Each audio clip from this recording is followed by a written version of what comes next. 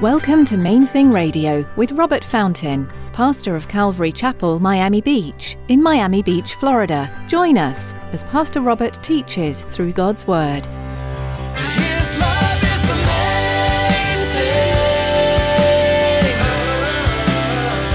His love is the main thing.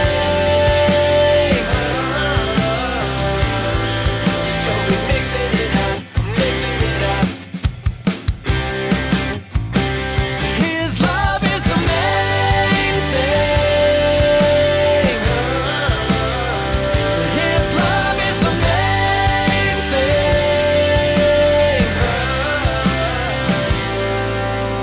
Paul's secret sauce. What was it that enabled him to persevere? What was it that enabled the Apostle Paul? What can we learn from him about how he was able to just keep going and keep going and keep going? And you know, as he wrote to the Corinthians at one point, he tells them all the stuff that he went through. He was shipwrecked like twice. Have you ever met someone who just seemed to have a mysterious source of energy? It may show itself in their endurance or in their joy. For believers, we know where that comes from. In today's message, Pastor Robert will help us see where Paul got his supernatural ability to persevere. Stick around after today's message from Pastor Robert. I have quite a bit of information that I'd like to share with you. Our web address, podcast subscription information, and our contact information. Now here's Pastor Robert in the book of Acts chapter 20 as he begins his message, Paul's Secret Sauce. His love is the main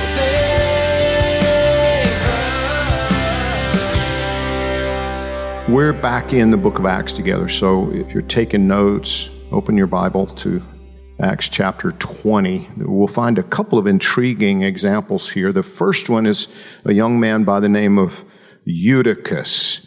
And Eutychus has the dubious distinction of being the only person whose name is in the Bible because they fell asleep in church.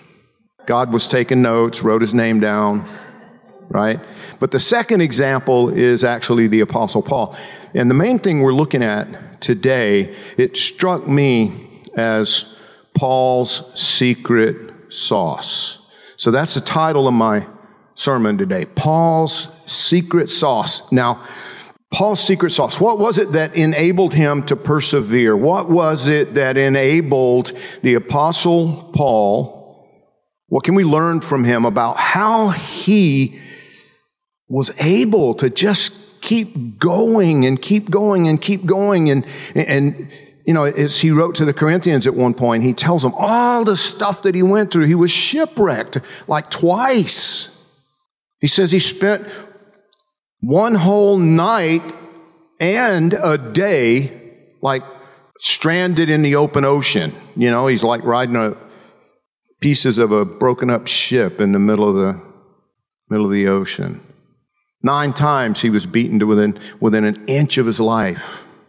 He was in prison over and over and over and over. You have to remember, these were not modern jails, modern prisons with air conditioning and hot food or whatever, or, you know, at least occasionally. You know, there was no television. These were dungeons. You had to fight off the rats. It was that kind of an environment. Over and over. What allowed this guy? What motivated him and what kept him going?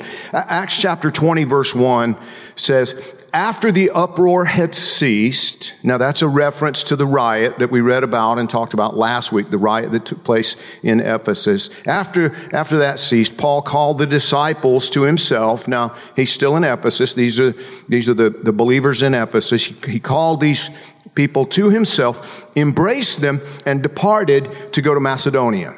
Now, when he had gone over that region, now think about that, because you're reading in one sentence something that would have taken place over the course of weeks, right? Because he's walking. He covered this entire region of Macedonia and encouraged them with many words. So he's gone back to the various churches that he had been, had visited before. And he came to Greece, stayed 3 months. And when the Jews plotted against him as he was about to sail to Syria, he decided to return through Macedonia. So he spends 3 months in Greece, and now he backtracks and goes back through Macedonia. Verse 4 says, Sopater of Berea accompanied him to Asia. Also Aristarchus and Secundus of the Thessalonians, Thessaloniki, Gaius of Derbe, and Timothy and Tychicus and Trophimus of Asia. These men going ahead waited for us at Troas. Now, Troas is also referred to in some historical literature, I guess, as Troad with a D, and was apparently named after the city of Troy. It was not too far from that location. So that group of men went on ahead, waited for us. So Luke was with Paul at this point. But verse 6, we sailed away from Philippi after the days of unleavened bread, and in 5 days joined them at Troas, where we stayed 7 days. Now, on the first day of the week, so Sunday, when the disciples came together to break bread, so we begin to see a pattern here. The earliest church, the earliest Christians were gathering together on Sundays, and when they gathered together, they were breaking bread. It wasn't like just a formal meeting kind of a thing necessarily. They were getting together and praying and eating. And it says, Paul, ready to depart the next day, spoke to them and continued his message until midnight. There were many lamps in the upper room where they were gathered together, and in a window sat a certain young man named Eutychus, who was sinking into a deep sleep. He was overcome by sleep, and as Paul continued speaking, he fell down from the 3rd story and was taken up dead. But Paul went down, fell on him, and embracing him said, Do not trouble yourselves, for his life is in him. Now, when he had come up, that is when Paul went back upstairs, when he had come up, broken bread and eaten, and talked a long while, even till daybreak, he departed. And they brought the young man in alive, and they were not a little comforted. So they were really comforted by the fact that, okay, this guy's alive. Now, a couple of things stand out to me here. For one, it appears that Paul brought this kid Eutychus back to life. I mean, the Bible says he fell down, he was dead. Pretty clear, pretty straightforward. But then Paul said, well, actually, his life is in him. Now, that's pretty amazing. I mean, but the thing that really grabs my attention here is the fact that after that, Paul goes back upstairs, everybody goes up with him, and they continue all night long until daybreak. Paul is teaching them the Word of God. Clearly, he wasn't super engaging in his speaking style, or else Eutychus wouldn't have fallen into a deep sleep, so much so that he falls out of a 3rd story window onto the street below. It's like, keep him awake, Paul.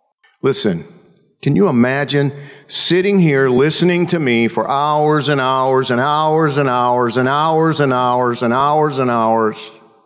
A few of you probably can. Because you're just so thirsty for the Word of God that you always want more. Some of you are usually headed for the back door before I'm even finished with 1 hour, though.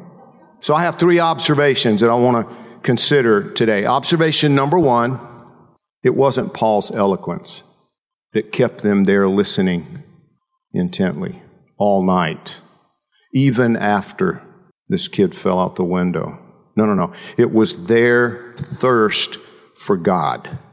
It was their own thirst for God. That's what kept them focused. The scriptures, the written word of God had so impacted their hearts that they even went back upstairs for several hours more after this traumatic event. I mean, think about that. You've already been listening to this guy for hours.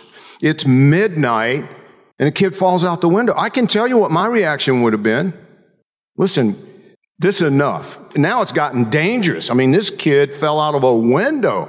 Enough for one night. Besides, you got to travel tomorrow. I mean, it's midnight and you're going to be on your way tomorrow. We all need rest. And this reminded me of something. God brought to my mind something that happened after the Israelites were finally set free from their enslavement in Babylon, when King Cyrus allowed them to return and rebuild Jerusalem. You see, the people of Israel, they had drifted from God. During the reign of Manasseh, they were they went nuts. They were worshiping the pagan gods and doing all sorts of wicked things and had just drifted away from God. So finally, God chastised. He gave them a spanking. God gave them a spanking. And for 70 years, they were slaves in Babylon. He allowed the Babylonians to come and conquer them and carry them away into slavery. His love is the main thing. His love is the main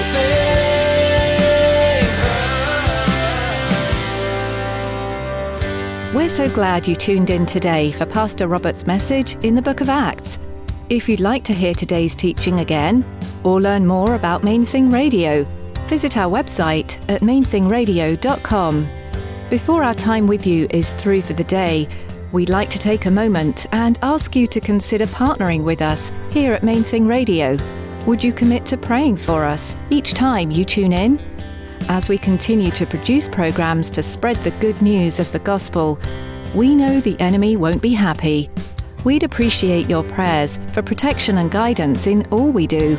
Would you also pray for your fellow listeners too, that each one would allow Jesus to speak truth into their heart?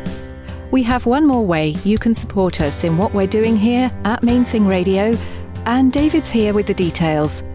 We all know it's vitally important to support the local church, a place we call home. But it's also very important to support missionaries.